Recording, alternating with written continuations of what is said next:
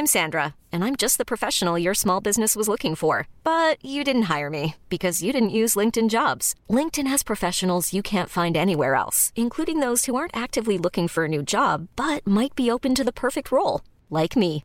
In a given month, over 70% of LinkedIn users don't visit other leading job sites. So if you're not looking on LinkedIn, you'll miss out on great candidates like Sandra. Start hiring professionals like a professional. Post your free job on linkedin.com/achieve today. Hold up. What was that? Boring. No flavor. That was as bad as those leftovers you ate all week. Keke Palmer here. And it's time to say hello to something fresh and guilt-free. Hello Fresh. Jazz up dinner with pecan-crusted chicken or garlic butter shrimp scampi. Now that's music to my mouth. Hello Fresh. Let's get this dinner party started. Discover all the delicious possibilities at hellofresh.com. Ännu en fredag, ännu en fantastisk weekend framför oss. Ja. Ja. Jag säger så här, varje gång vi sätter igång. Alltså jag tror att det här är nog den mest upprepande delen i podden. Alltså jag gillar ditt Östermalms. Det låter verkligen så här. Ja, för bövelen, det är fasanjakt i helgen. Den känns så bra. Dina kära vänner i vardagen är tillbaka. Ja, Anders Delamotte och Denise Rudberg.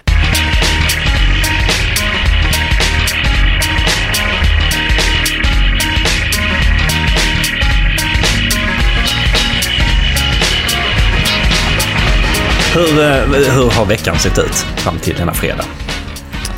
Den har varit väldigt vilsam och skön. Alltså, boken han ju gått i tryck förra veckan. Äntligen. Vad jag vet i alla fall, jag har inte hört något mer. Det kommer ju alltid någon så här, liksom, liten melankoli efter att boken går till tryck. Det är också då man inser att allt är kört, allt är över. Samtidigt som att man är också otroligt lättad. Ja, det är lite bitterljuvt det där. Man har levt med den här berättelsen i huvudet i ett gäng månader och sen plötsligt så, nu ska man inte göra det mer. Nu delar vi på oss. Ja. Och jag har dubbla känslor just inför den här boken då, under 9 nätter nästa Gidoff. För jag känner att jag har i den här boken så är krimspåret inte... Ja, det är lite lugnare. Det är inte lika sådär brutalt eller liksom, jag vet inte om det var så brutalt, men det kändes mer skrämmande i förra boken, och i den här boken har liksom krimlinjen en helt annat tempo och men jag har desto mer drama i Torsten och Mariannes liv. Så att liksom, och det här är ju lite svårt så brukar det bli ungefär varannan bok för mig i Gidoff-serien, att jag håller aldrig exakt samma tempo i varje del. Och det där vet jag, min favoritförfattare Stig Trenter, han gjorde ju så också. Att ibland var det mer fokus på Harry Friberg och ibland var det mer fokus på liksom, krimlinjen. Och jag tror att det blir liksom, när man skriver så många i serien, det här är ändå 9:e boken. Så blir det lite så. Men det där har jag lite dubbla känslor inför. Jag vet inte, är det här bra eller är det värdelöst? Eller är det liksom... Ja, man går igenom alla de här faserna, tycker jag också, när man skriver, från att man tycker att man är ett geni till att man tycker att det är man inte alls, och sen så tycker man att manuset är, och sen tycker man plötsligt att manuset inte är bra. Det är verkligen, jag har så här, verkligen, jag kan rita in det när det händer i kalendern ungefär. Anette är väldigt tålmodig, så är du i det stadiet nu? Ja, den. Ja, men det är som en kvinnas menscykel, den är väldigt förutsägbar liksom. Det behöver man liksom inte så. Nu Anders, nu är det din ägglossning. Jag har manus PMS, det är det jag har.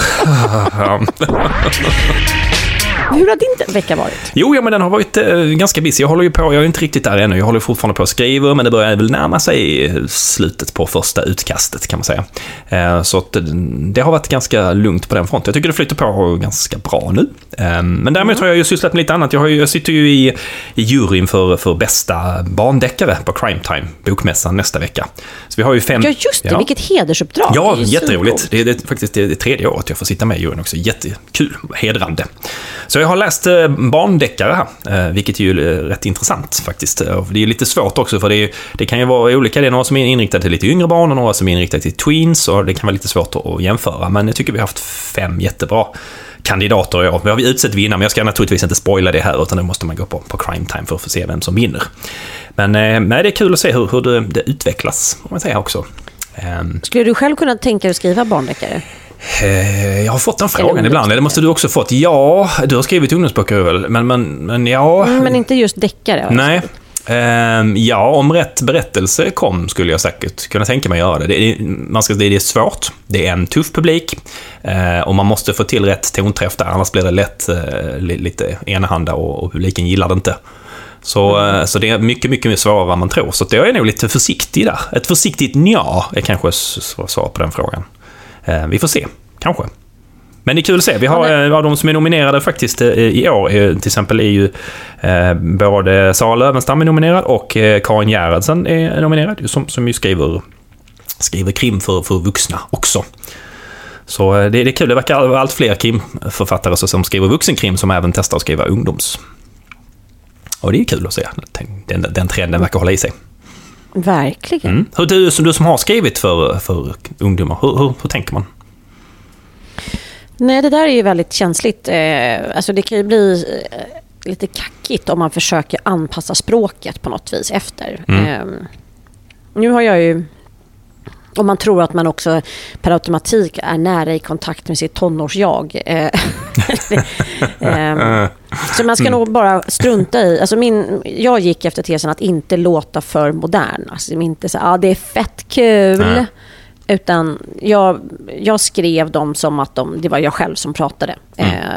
Och sen så, nu pratar jag i och för sig ganska mycket. Jag använder mig av väldigt mycket slang. Jag svär ganska mycket. Så jag tror att det blir ganska enkelt för mig att låta som en lite småkorkad 14-åring. Ja, nu behöver jag säga inte att alla 14-åringar är korkade, men det blir liksom inte så problematiskt. Jag har inte dagligdags ett särskilt vårdat språk, vilket gör att det funkade helt okej. Jag tror du är inne på någonting där, att man ska försöka undvika de här modeslangorden i alla fall. Ja, för de åldras fort. Och ibland är de ganska lokala också. Så att det kan vara liksom inne och säga så på ett ställe, men man säger inte så alls någon annanstans. Nej. Så att jag tyckte det var... Och jag vann ju faktiskt pris för det när det gäller de ungdomsböckerna. För att jag lyckades ändå nå målgruppen väldigt bra. Ja. Men jag tror att det handlar om att inte förändra så mycket. Det är nog bara det. Och så var det någon också, jag kommer ihåg att bråka med min redaktör om att men det här är alldeles för svåra ord. Jag bara, varför det? Det här är liksom... Jag tror inte, det beror på hur och var man använder lite mer avancerat språk. Men jag tror inte heller man ska så här mellanmjölksanpassa texten för mycket. Nej, jag tror inte för då blir, alltså man ska väl ändå ha förtroende för läsaren, även om det är en 14-årig som inte vet exakt vad ordet betyder, men det spelar inte så stor roll. Alltså alla, oavsett om man är tonåring eller vuxen, vill ändå känna sig lite smart när man läser. Ja. Jag tycker faktiskt också det är kul att flera av de böckerna som jag har läst här, de har inte heller sådär mellanmjölksanpassat handlingen. Utan man tänker så, och det är ungdomsböcker, det är aldrig någon som dör. Här dör det folk till höger och vänster, kan jag säga, i flera av de här böckerna. Och jag tycker det är lite befriande att man inte säger, nej, så kan man inte göra en ungdomsbok. Det är klart man kan. Det kan man absolut. Ja. Här är det seriemördare och allt möjligt här. Alltså, det tycker jag tycker lite, det är ju ändå fiktion. Varför inte ta ut svängarna? Så det tycker jag var ett roligt, verkligen ett kul och hedrande uppdrag. Så att vi på Bokmässan får ni reda på vem vi har utsett till årets vinnare faktiskt. Ja, och att man också inte liksom läroboksanpassar ungdomsboken. Ungdomsboken ska också få vara fri fiktion. Så det behöver inte vara ett moraliskt rättesnöre. Men det där får man ju bråka lite om med förlagen, för de blir ju rätt stressade. De tycker att det ska vara lite pekpinnar i dem. Ja, och det tror jag är det största felet man kan göra. Ja. Då skiter ungdomarna fullständigt i att läsa det. Ja. Och jag hade ju verkligen, jag skrev ju för liksom 12 till 15 och sen 15 till 18. Så jag var ju en väldigt känslig liksom läsmålgrupp där. Men det funkade ju faktiskt väldigt bra. Ja, vi får se om jag vågar mig in på det. Lite oklart. Ja, men det vore ju superspännande. Känns som vi kan ha ett helt avsnitt om ungdomsböcker. Har du gjort något annat kul sådär privat? Har du gjort något knasigt? Nej, det har inte varit så mycket knas nu för tillfället faktiskt. Vi försöker nu bara samla ihop oss inför det bokmässa, och sen så ska vi åka på bröllopsfest på Mallis också. Så ja, du och jag... Ska du det? Jag är inte bjuden. Nej, vi hade ju en jätteintressant diskussion du och jag här igår kring när jag frågade dig och Anettes vägnar liksom klädkoden, och du berättade den för mig och jag sen skulle återberätta den för Anette. Det gick inget bra. Det gick min sammanfattning till Anette. Ja, på fredagen är det middag och då är det typ cocktail. Och sen så på lördagen så är det finlunch. Och Anette bara tittar på mig så du har fortfarande, jag hör att dina läppar rör sig, men du har fortfarande inte sagt någonting som jag kan gå på här. Hur ser klädseln ut? Och jag tyckte själv att jag sammanfattade ganska bra. Alltså, men Anders, jag la ändå ut texten. Vi pratade om det här i 10 minuter. Ja. Och jag verkligen så här, gick in i detalj, gjorde bildliga, gestaltande jämförelser så du skulle kunna återvända till Anette. Och sen så säger du ändå bara, ja. Det landade precis där. Jag kände, det som typ stod på inbjudan. Ja, det blev ungefär det. Ja, jag är inte helt nöjd med den upplevelsen, kanske. Det känns som att ni får prata direkt med varandra, för att mig som medium där, det funkar. Jag blev själv osäker på själv vad jag skulle på mig också själv. Det gick liksom från att jag vet vad jag ska ha till det här, nu vet jag inte alls. Ja. Och då projicerar du in det på din stackars fru. Ja. Det var ju, ja, hon får strypa mycket. Så det är väl ungefär vad. Har du gjort något knasigt? Jag var ju på motsvarigheten till din lyxbio i Malmö, nämligen Bio Capitol i Stockholm, Sankt Eriksplan, för första gången. Jag var och såg Downton Abbey-filmen. Och kom in i den här ljuvliga lokalen på Sankt Eriksplan med en av mina bästa kompisar. 2:30 igår eftermiddag. Det var lagom höstigt och blåste som 17 i Stockholm. Och dit kommer vi och vi får varsin har de serverat liksom, på våra platser, de här mjuka fåtöljerna som man dessutom kan sträcka ut i som en vore businessklass i ett flygplan. Man kan liksom nästan ligga ner. Och så stod det en ostbricka, där var ett glas rött vin. Alltså det var... Men jag hade ju fullt jävla sjå att hantera osten samtidigt som filmen började. För det var 6 olika sorters ostar och så var det små såna här knäckesticks och något sån här jättetjuv fikonmarmelad var det. Men alltså jag sväljer när jag pratar om det. men visst är det små lampor tända så att man ser, så att inte man liksom tar fel och käkar grannens ost eller så. Jag vet inte om de hade släckt dem då. Okay. Jag tror att de gjorde det. Alltså första 20 minuterna av den här ljuvliga filmen så satt jag mest och liksom hanterade en liten gruyère-bit som hoppade snett och liksom landade, du vet. Men simultanförmågan var inte påkopplad. Försökte undvika att få fikonmarmelad på blusen typ.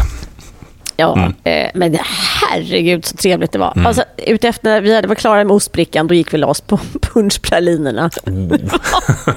Det var vi och så var det ett gäng 75 plus liksom, som satt där inne en vardags eftermiddag 2:30. Det var fantastiskt. Och, alltså Downton Abbey-filmen, alltså det var det göttiga man kan se.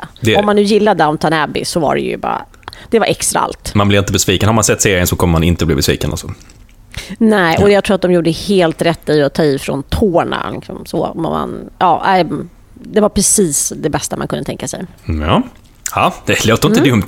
Nu vet du det, efter att man har varit på en sån bioupplevelse vill man inte gå på vanlig bio igen. Inga fler popcorn, tack. Så här vill jag sitta. Ja, jag känner att det där vill jag göra varje vecka. Ja, nej, jag tycker också om det. That's the way to go to bio. Som vi säger i Skåne. Är inte det sånt man ska unna sig när man har lite fria arbetstider ändå? Jo, det kan jag tycka. Absolut. Dessutom räknas det nästan som research. Ja, alltså just när man skriver historiskt så tycker jag att Downton Abbey kvalade jävligt bra in där. Självklart. Hi, I'm Daniel, founder of Pretty Litter. Cats and cat owners deserve better than any old-fashioned litter. That's why I teamed up with scientists and veterinarians to create Pretty Litter. Its innovative crystal formula has superior odor control and weighs up to 80% less than clay litter. Pretty Litter even monitors health by changing colors to help detect early signs of potential illness. It's the world's smartest kitty litter. Go to prettylitter.com and use code ACAST for 20% off your first order and a free cat toy. Terms and conditions apply. See site for details. Ever catch yourself eating the same flavorless dinner 3 days in a row? Dreaming of something better? Well, HelloFresh is your guilt-free dream come true, baby. It's me, Keke Palmer. Let's wake up those taste buds with hot, juicy pecan-crusted chicken or garlic butter shrimp scampi. Hello Fresh. Stop dreaming of all the delicious possibilities and dig in at HelloFresh.com. Let's get this dinner party started. Since 2013, Bombas has donated over 100 million socks, underwear, and T-shirts to those facing homelessness. If we counted those on air, this ad would last over 1,157 days. But if we counted the time it takes to make a donation possible, it would take just a few clicks. Because every time you make a purchase, Bombas donates an item to someone who needs it. Go to bombas.com/ACAST and use code ACAST for 20% off your first purchase. That's bombas.com/ACAST, code ACAST. En annan grej faktiskt som jag har gjort i veckan. Vi har ju ett samarbete med Bonnier Bookery. För er som inte känner till Bonnier Bookery är det ett förlag i Bonnier-sfären som ger ut berättelser direkt digitalt som ljudbok och e-bok och så småningom kanske även som pocket. Men man går den vägen. Ofta lite kortare berättelser och det är en blandning av mer etablerade författare och lite mindre etablerade författare. Och jag har faktiskt och det är lite mer anpassat för ljudet också, ja, eller det är skrivet direkt. Det man har tänkt sig när det är skrivet precis, för ljud. Ja. Direkt för det. Så lite kul att om man är lite etablerad författare så har man en chans att kanske testa lite nya verktyg. Jag fick till exempel chansen att skriva i jag-form, vilket jag ju nästan aldrig gör. Och är man lite mindre etablerad så har man en chans att nå ut och hitta läsare och så lyssnare. Så jag tycker det är ett kul samarbete vi har tillsammans med Bookery. Och i den här veckan... Stopp. Vad hette din bok som du skrev för Bonnier Bookery? Den heter Död mans hand. Utspelar i USA, handlar om en pokerspelare. Helt borta från mina andra böcker. Men så fick jag en chans att liksom ta ut svängarna lite grann där jag som älskar USA. Hur lång är den då i proportion till? Den är inte så lång, jag tror om ljudboken, om den kan vara 1,5 timme eller så. Den är inte särskilt lång. Så ganska lagom längd. Den här som jag har fått för mig att lyssna på den här veckan är lite längre då. Den heter Fristad. Det är också en krim av en författare som heter Anna E. Wahlgren. Fristad. Och det är den här typen av krim, ni vet, där man liksom är lite instängd i ett hus. Den typen av krim. Det handlar om en rättspsykiatriker som hon har blivit överfallen för ett par år sedan av en patient, kan vi väl säga, eller en misstänkt. Och sen så hon har aldrig riktigt hämtat sig efter det. Hon har även varit bästsäljande författare och hennes förlag är på honom med en ny bok, men själv har hon stängt in sig bakom kameror och galler för hon är orolig. Och dessutom har den här då, som personen som gav sig på henne sluppit ut. Så hon är instängd i sitt välbevakade hus och då börjar någon naturligtvis skicka små paket till henne så där också och börja hota henne. Så det är den här, du vet, är det någon som bevakar mig? Den typen av spänning är det i den här.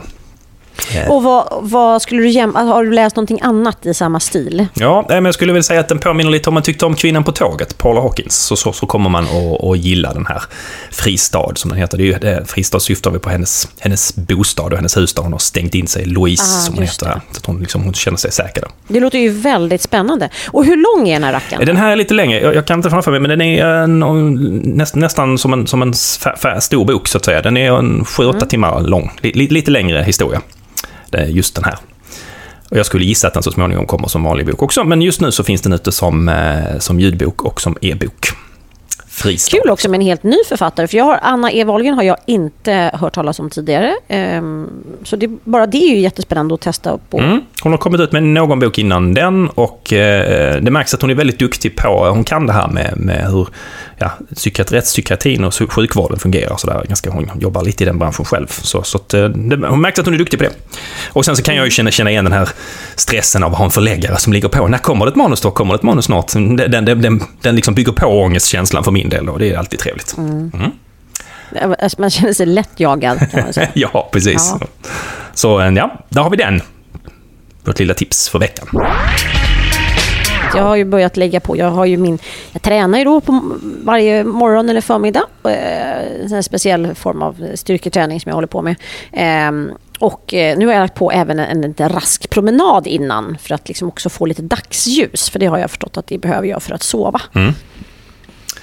Visste du det? Att man behöver dagsljus för att sova bättre för att liksom skapa sömnhormonet? Ja, jag undrar om jag läste när jag läste på om jetlag eller någonting åt det hållet. Att det är det som blir det tokiga. Att man får dagsljuset vid fel tidpunkt eller något sånt. Att det är det som sätter igång någon slags klocka i kroppen.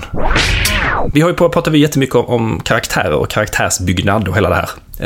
Och hur man liksom tänkte och vad det fanns lite för fallgropar och allt möjligt. Och det känns som att vi liksom inte riktigt färdiga. Det fanns mer att säga, tycker jag. Tyckte du också? Karaktärsbyggnad, det känns som att det är, liksom, det är en hel säsong egentligen faktiskt. Men en sak som vi snuddade vid var det här ju att en karaktär ska utvecklas över en bok eller över en serie. Och du påpekar också så klokt att det är en väldig skillnad där om man har en standalone-bok, hur utvecklingskurvan kan se ut jämfört med om man har en serie. Det vill säga att i standalonen så är liksom, den är ju färdig den boken, så då kan man ha en större utveckling av karaktären. Medan i en serie, när det ska komma fler böcker, så kan man ju inte liksom låta karaktären vara färdigutvecklad efter bok 1, för då blir ju det väldigt tråkigt i de kommande böckerna. Sammanfattar jag det någorlunda.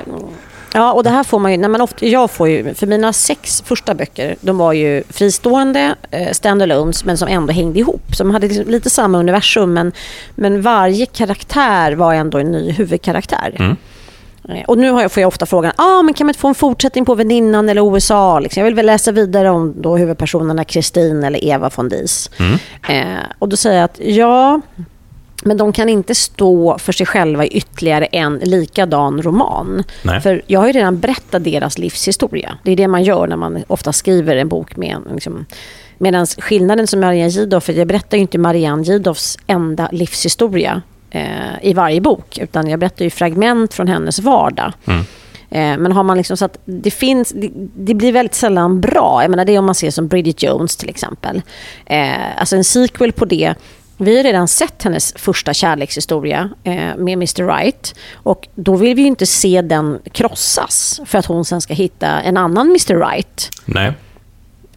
Det är liksom, det är inte schysst, tycker jag, i kontraktet med läsaren. Nej. Så därav, och det är just det som, då måste man ju fundera ut det när man gör en serie, så att man inte liksom behöver klistra på nya livshistorier, levnadsöden. Ja, det är väl ofta det, tycker jag, som gör att den här uppföljaren aldrig blir så bra. För att man har aldrig planerat en uppföljare från början, utan man har berättat hela den här traumat eller historien eller vad det nu är som ligger bakom, och man tycker att karaktären har landat på ett bra ställe, och sen måste man på något sätt i del 2 backa bandet på något lite märkligt sätt. Och det blir sällan sådär jättevettigt. Nej, för det är man inte intresserad av. Liksom, man har redan liksom köpt den här The Happy Ending, och då är det, vi vill inte göra om det. Det blir inte bra. Nej, jag håller med. Jag skriver ju standalones nu. Hela Skåne-serien är ju standalone-böcker. Slutet på sommaren, höstdåd, vintereld och våroffer som jag håller på med nu. Så det är ju olika, det är ju nya huvudkaraktärer i varje, även om de rör sig i samma universum och berättelserna är upplagda på ett likadant sätt. Så. Och det är lite samma där. Jag skulle ha väldigt svårt att plocka upp någon av de karaktärerna igen. Men Anna Westberg i höstdåd till exempel. Men jag har berättat det mesta av hennes livshistoria nu, och hon har gått från att vara på ett ställe till ett ganska bra ställe, och det skulle bli lite svårt att på något sätt repa upp henne lite grann igen. Ja visst, då fick man ju ha berättelser där hennes utveckling var lite nedtonad och att det som bara var handlingsdrivna då. Men det är svårt att göra det bra som du säger, om inte man har planerat det från början. Du som håller på, du är ju på nummer 9 nu på Gidoff. Hade du planerat så många från början? Vad hade du tänkt det? Alltså jag hade planerat 9. Så att jag hade gjort, men då hade jag kanske tänkt att Mariannes liv skulle liksom förlöpa något snabbare än det har nu gjort, med tanke på att jag har alltså hennes privatlivs kurva skulle gå snabbare. Men jag insåg ganska tidigt att för det första ville jag skriva fler böcker om Marianne än jag hade tänkt, alltså fler än 9. Plus att det passar inte henne och liksom att leva på för fort. Utan hon har en ganska sakta lunk, och det är det som är hela njutningen liksom. Sen så är det alltid den ständiga frågan liksom, blir det Marianne och Torsten?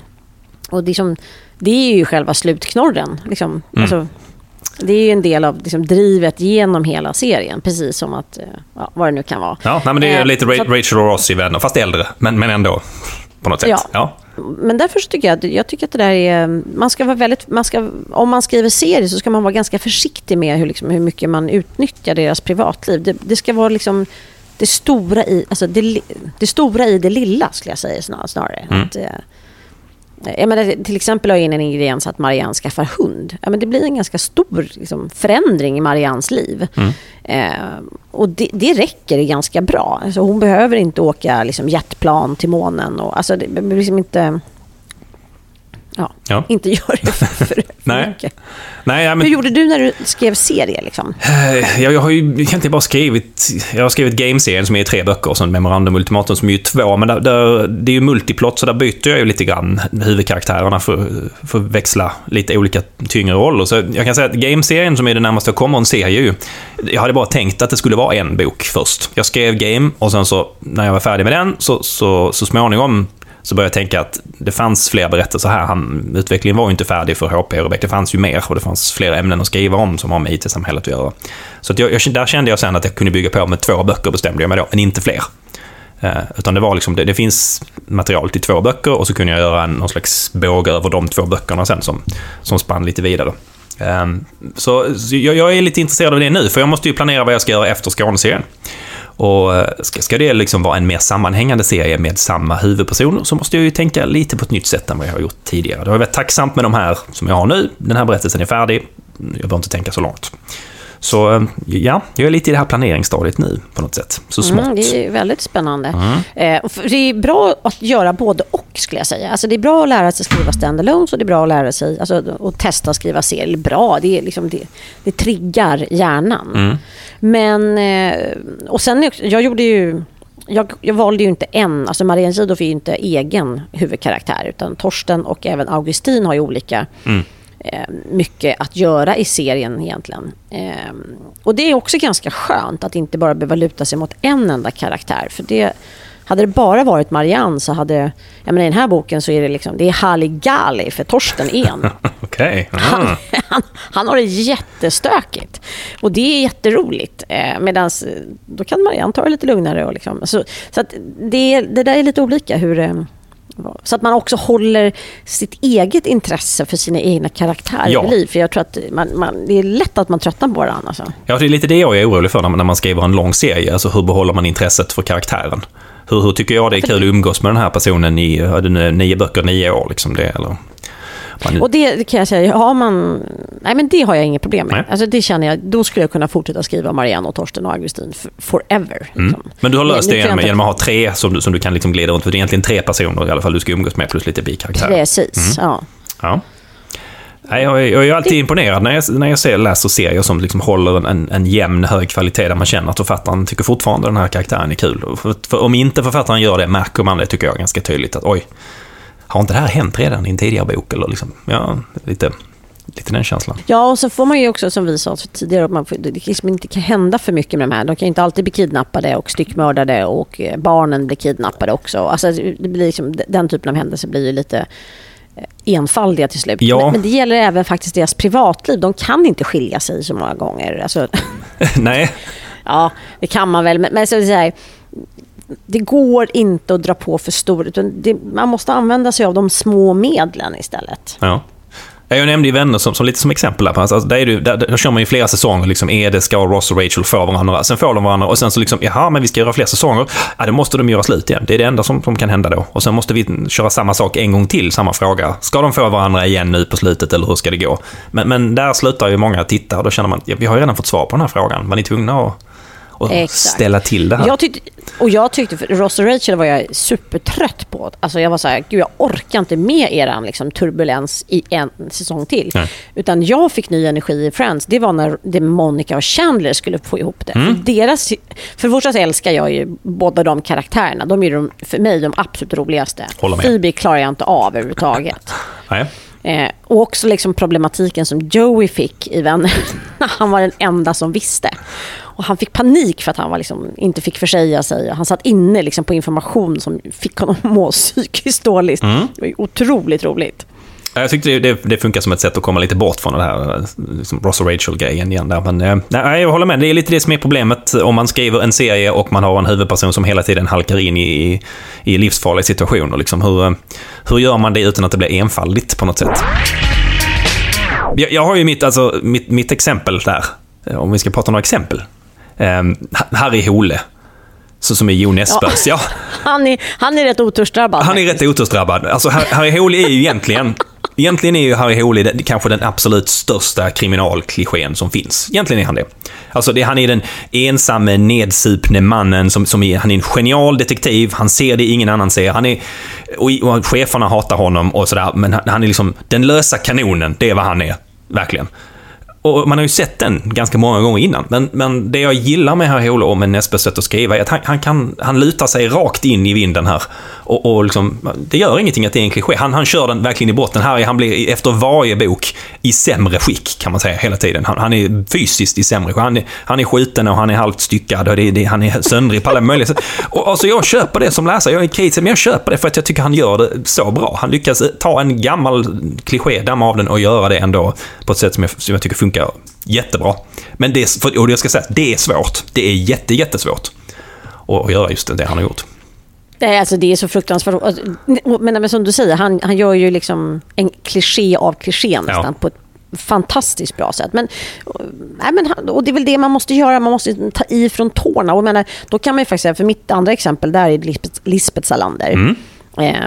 Vi vet precis hur mycket åt helvete allting ska gå. Det är liksom, hon slåss och hon är liksom också fastkedjad och fastspikad och liksom, alltså hon har varit med om livets alla liksom olyckor som kan ske.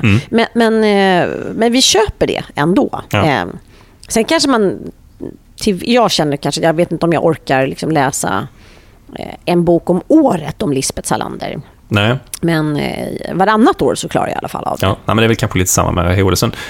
Och sen tycker jag han har byggt, du pratar mycket om det här med universumbyggande. Jag tycker han har byggt universumet ganska så smart ändå. Han har byggt Harry Holes lilla familj och sen så släpper han in andra bikaraktärer, onda och goda, som man hör deras röster också, så de kommer in och blandar ut det här lite. Men ibland får vi ju vara med och följa mördaren och vi får följa mordoffret och sådär. Och så ett sätt att vi inte bara håller på med Harry och huruvida han ska vara nedsupen eller ej igen. Som är ett sätt att spä ut det här lite den effekten på något sätt. Men precis, det balansera upp det så att det ändå blir liksom någorlunda lättuggat. Nesbø har ju i alla fall en egen uppgift baserat ju Harry, han är inspirerad av Harry Bosch. Det kan man ju nästan känna också att de är släkt på något sätt. Ja. Verkligen. Michael Connelly. Ja. Så jag läste ju en ny bok en ny bok. Jag läste Tina Fränstedt, Cold Case försvunnen. Och jag måste säga, hon har lyckats väldigt bra med de två karaktärerna som jag känner att jag liksom bar med mig efter boken. Och det är två poliser. En som är då chef och ansvar för den här Cold Case-gruppen, och sen så är det en tjej som visar sig att hon är gravid. Och hon äter och hon slabbar och hon... Alltså, hon gör ju egentligen två polisklichéer i det, men hon gör det med för först en kvinnlig twist, men också så här, det är så sjukt mänskligt, alltså jag garvar, jag retar upp mig. Det där är väldigt skickligt skildrat. Jag kommer på mig flera gånger efteråt när boken liksom var färdig, även nu, vi läste den i våras, att jag går och tänker på de där två. Det tycker jag, det är det bästa betyget om man nu ska... Så hon gjorde också, som jag säger, en kliché. Jag gjorde ju egentligen... Marianne är en kliché också. Hon är hemma och lyssnar på klassisk musik. Hon dricker rätt mycket alkohol. Hon ligger runt när det passar henne. Alltså hon är ju definitionen på en liksom... Hon är ganska ensam och har ett trasigt äktenskap bakom sig, men hon bryr sig om sina barn. Alltså det låter ju typ som Wallander egentligen. Ja, visst. Men i och med att jag har gjort henne till en kvinna i 60-årsåldern på Östermalm, så blir det liksom per automatik en rolig take. Ja, helt rätt. Det blir en take på en gammal kliché. Alltså blandningen av igenkänning. Vi pratade om klichéer sist också. Ska man av den, ska man inte använda dem. Men just det, igenkänningsfaktorn och ändå samtidigt något nytt. Jag finns till och med ett avsnitt där jag ska backa tillbaka till Harry Hole igen, så att det är ju nästan alltid seriemördare ju. Och så säger ju Harry att det är en seriemördare, säger han tidigt, och så säger alla hans chefer säger nej Harry, detta är icke en seriemördare. Ursäkta min norska här. Men alltså, och så om man tittar på Harrys facit så här, 7 gånger tidigare har Harry sagt att det är seriemördare och han har haft rätt varenda gång, men nej, men den här gången Harry har du fel. Verkligen. Och ändå så köper man det, och så till sist i en bok tror han har så här: får jag säga det nu? Nej, säger han. Nej, nu vill jag säga det. Säger jag. Ja, okej. Kan jag vill säga seriemördare. Yes! Liksom, han verkligen sådär. Han sitter där. Vad var det jag sa? Harry, 8 för 8. Seriemördare igen. Så, och, ja, gör man det bara bra nog funkar det på något sätt. Det, ja. Alltså han måste ju haft så jävla roligt när han skrev den dialogen själv. Ja, jag tror det också. Så det liksom, det finns en slags svart humor där, en liten drift med genren som jag gillar jättemycket just på den karaktären. Ja, men du snurrar vid Wallander. Du har mycket att säga om Wallander. Nej, men Wallander är ju en sån person som liksom, jag tror ju inte Henning Mankell hade för avsikt att skriva så många böcker om Wallander som han gjorde från början. Nej. Och det gjorde väl att vissa saker kändes som att man liksom klistrade på honom efterhand liksom, som skapades. Det är möjligt att Henning Mankell hade det i sitt liksom, persongalleri kring Kurt Wallander, det vet man ju inte. Nej. Men jag fick ändå känslan av att, och det var väl också så att det var inte så vanligt att man skrev så långa serier då. Alltså, det här var ju liksom faktiskt Mankell en av de första som liksom drog igång. Alltså det var väl i och för sig samtidigt som Hamilton, men det var liksom en annan typ av serie. Ja. Wallander är ju liksom lite mer slow crime, ska man säga. Men och hur tänker du, något tydligt exempel på att han inte, där du ser att han har nog inte tänkt igenom det här från början? Ja, men det kändes som att han skrev på honom familjemedlemmar som helt plötsligt liksom dök upp som inte hade varit med från början. Jag kommer inte om det var dottern eller systern eller någon son helt plötsligt. Det var flera sådana liksom grejer som dök upp, kommer jag ihåg, som jag retade mig på då när jag läste. Ja. Men sen är det väl också framförallt att man liksom, det kändes som att han förändrades liksom också på ett sätt som inte var true to character. Och det där är ju farligt. Liksom, samtidigt med att en karaktär ska ju få utvecklas, men det beror på i vilken utsträckning faktiskt. Jag menar, i tv-serien har vi pratat om förut, tror jag, men då var det ju liksom att Wallander köpte strandvilla liksom som den kommunist han var. Och skaffade labrador och började dejta en kvinna i päls. Det är liksom så här, men nej. Det här är liksom en person som lever ytterst spartanskt och liksom för sitt inre patos. Då funkar det liksom inte med strandvilla, labrador och pälsdam. Men jag ska ju inte säga att det gick åt det hållet i böckerna i samma utsträckning. Men jag vet inte, jag tyckte ändå att det kändes som att liksom Wallander fick jag tycker faktiskt inte riktigt att han höll hela vägen i de sista böckerna. Nej. Det kändes att han utvidgade universumet så efterhand där det egentligen inte fanns plats. Men just det där det du säger, nya familjemedlemmar som man inte har talat om tidigare, det är alltid ett varningstecken oavsett om det är tv-serie eller bok. Sådär, att, jaha, har han en brorsa som inte är nämnd de senaste 4 böckerna eller 8 säsongerna? Det måste man fundera över. Och då måste man ju, alltså jag tycker man kanske ska ha, även om man skriver en standalone och tänker att det här ska bli en standalone som sen visar sig, men jag ska göra en serie över det här. Då ska ändå standalonens persongalleri vara så utmejslat så att det känns befogat sen att dra vidare på. För jag tycker att det förarbetet behöver du göra ändå, även om du inte ska skriva en serie utan en enskild bok liksom. Ja. Jag tror, första gången jag tänkte på det var jättemånga som kommer ihåg Dynasty, gamla tv-serien Dynasty, ja. Det var när de hade liksom sitt familjegalleri satt och sen behövde man plötsligt kasta in en ny person i familjegalleriet och då kom de på att Blake och Alexis hade haft en son som hade blivit kidnappad som barn.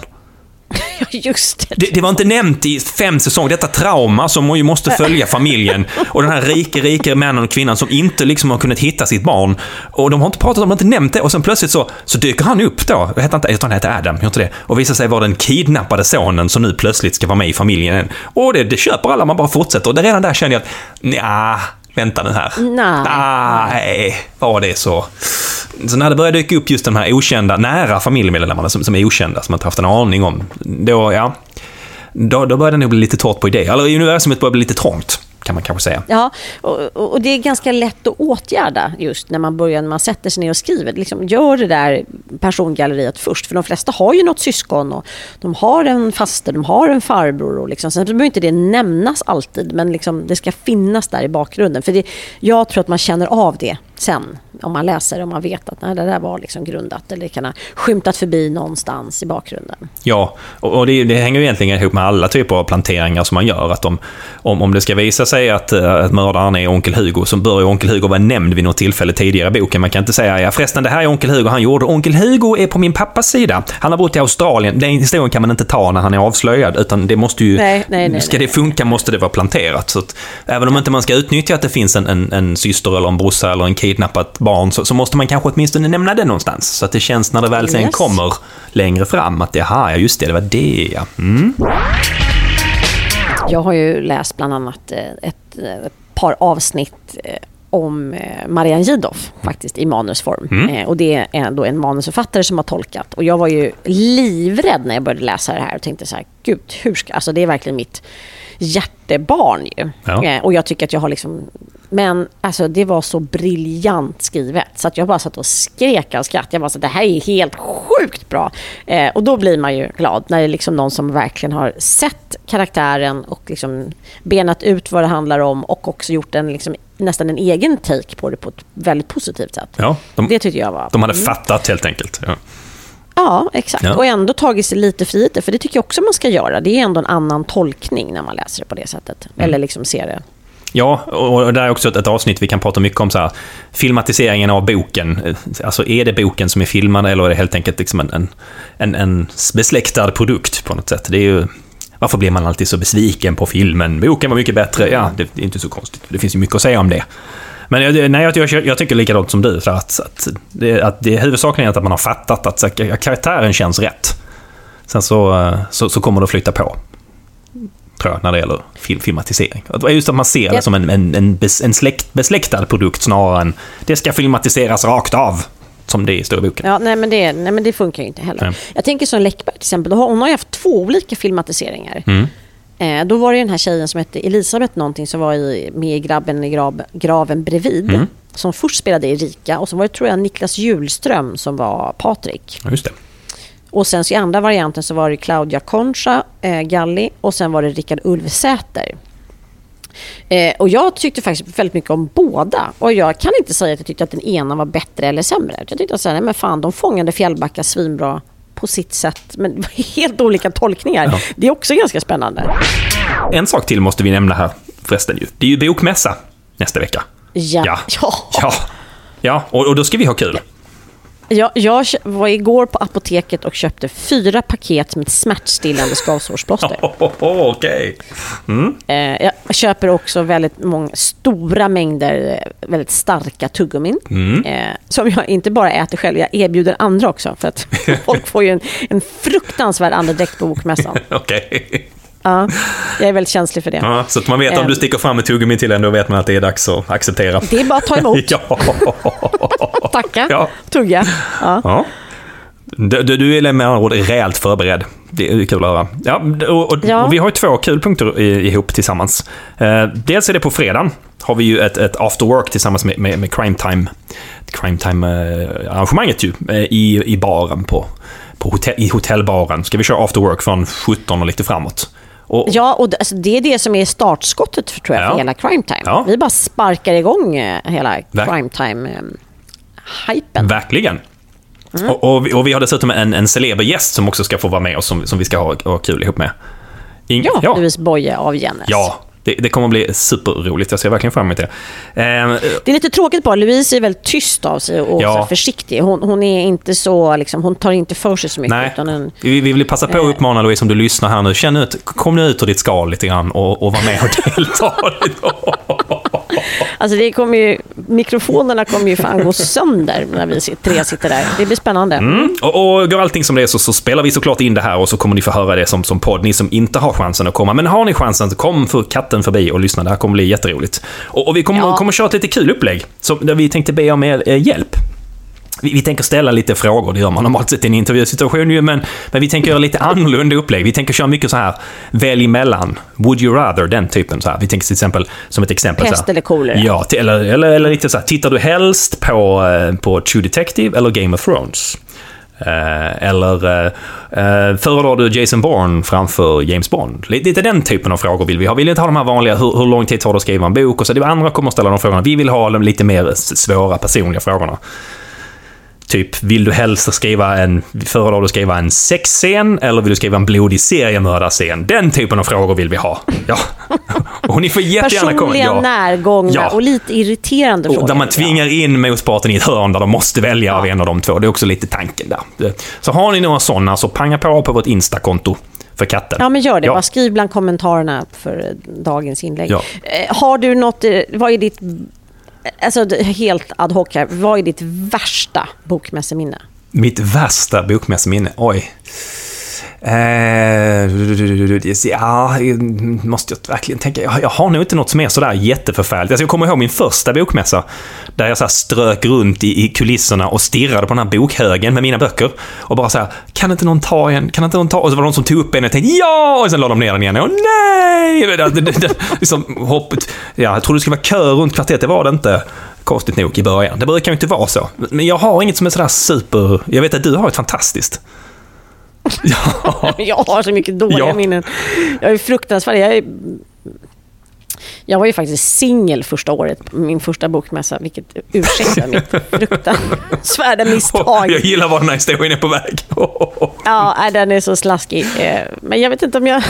den lämpar sig. Ska vi spara den? Ja, okay. Jag kan spara den till avsnittet efter bokmässan. Bara för att liksom så här men den om läsningen. Men den innefattar en sen dörrknackning på ett hotellrum.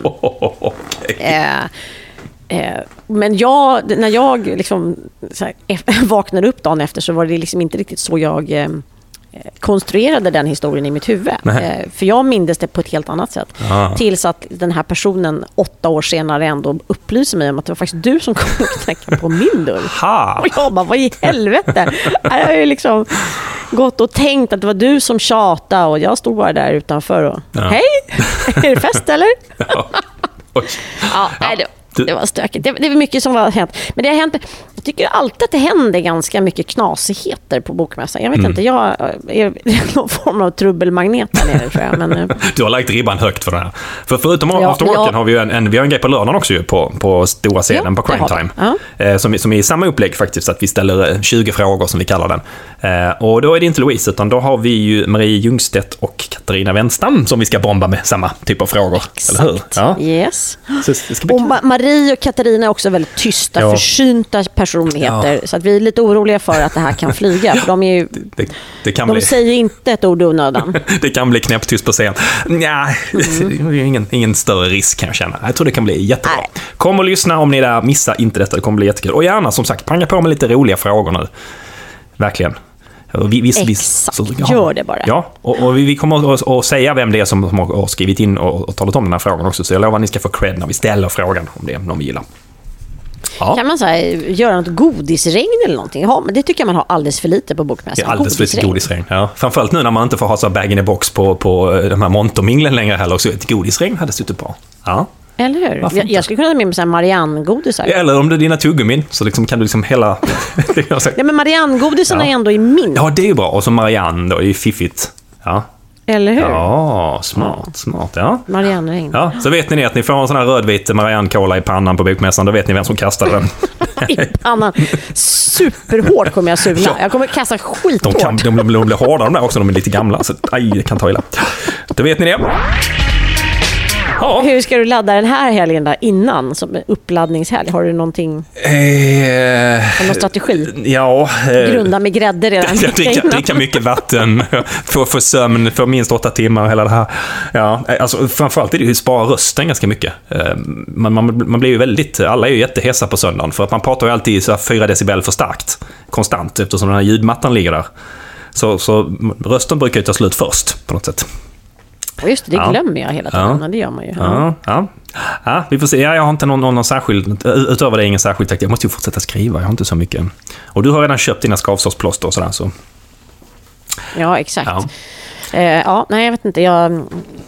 Det blir spännande hur man lägger upp det. Det är lite som att åka på träningsläger liksom. Ja, och kombinerat med någon slags firmafest och kick-off och allt vad det nu är. Ja, men samtidigt så vet jag att det var någon som pratade om det sist, tror jag, som sa så här, jag är så nervös att åka ner på bokmässan, jag känner inte att jag känner någon, jag är liksom inte en i gänget än. Man bara, men det finns inget gäng. Nej. Alla för dem själva. Ja. Alltså det är så här, det är ju inte att man hänger runt i stora klasar och går armkrok längs liksom mässgången, utan det är ju bara ett enda stort flackande. Alltså man drar runt som en dåre.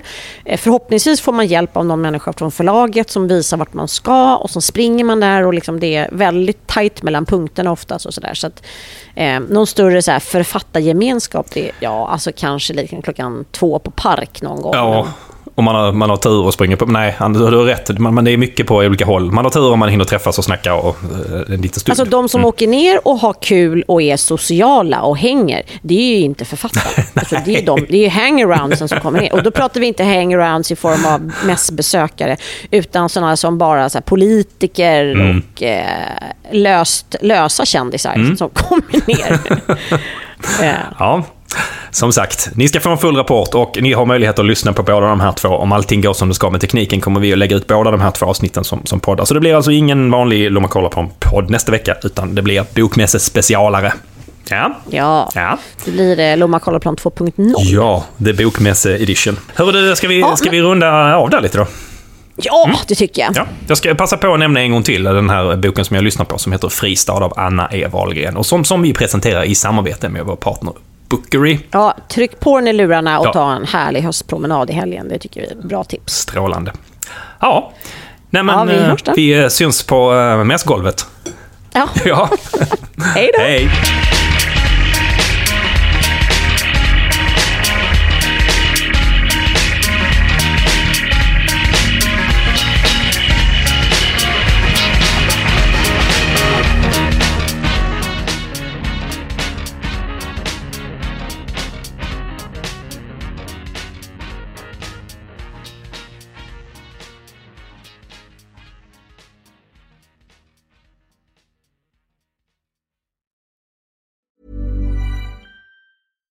Hi, I'm Daniel, founder of Pretty Litter. Cats and cat owners deserve better than any old-fashioned litter. That's why I teamed up with scientists and veterinarians to create Pretty Litter. Its innovative crystal formula has superior odor control and weighs up to 80% less than clay litter.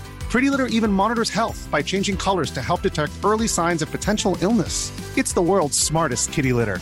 Go to prettylitter.com and use code ACAST for 20% off your first order and a free cat toy. Terms and conditions apply. See site for details. Ever catch yourself eating the same flavorless dinner 3 days in a row? Dreaming of something better? Well, HelloFresh is your guilt-free dream come true, baby. It's me, Keke Palmer. Let's wake up those taste buds with hot, juicy pecan-crusted chicken or garlic butter shrimp scampi. Hello Fresh. Stop dreaming of all the delicious possibilities and dig in at HelloFresh.com. Let's get this dinner party started.